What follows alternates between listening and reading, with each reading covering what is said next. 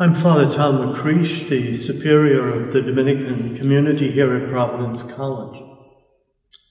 This Sunday, Passion or Palm Sunday, we hear the Passion for the first time. Well, the first time this week, but probably not the first time we've ever heard it.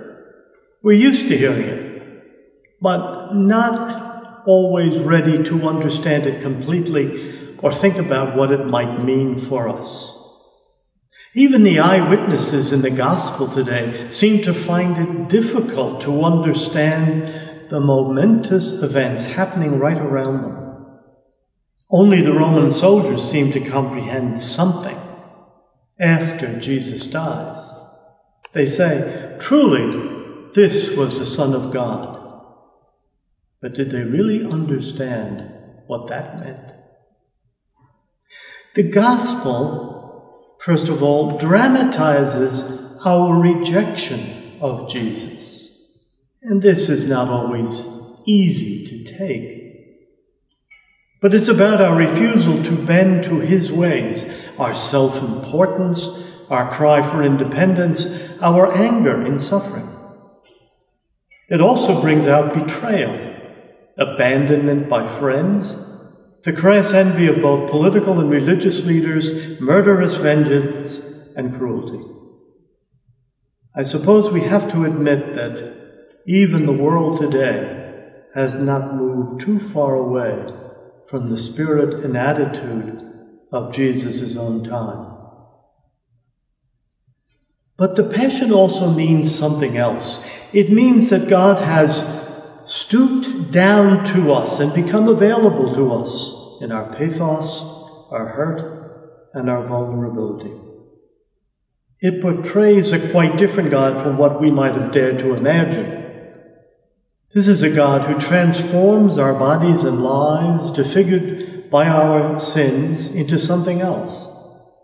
He does it by taking up our body through his suffering and investing it with the power of his life. He takes what we offer him, a humanity disfigured by sin and evil, and gives it the power of resurrection and life.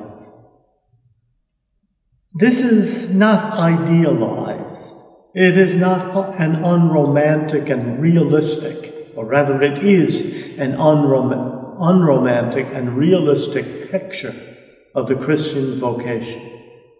It is a hard and a difficult way, often not without visible help, and so often ending in mystery. But this way of life is a life of faith. Faith doesn't lead us out of doubt or out of difficulty and sorrow, but through them. We follow Jesus, committed to the same kind of struggle without running away, in steadfast faith.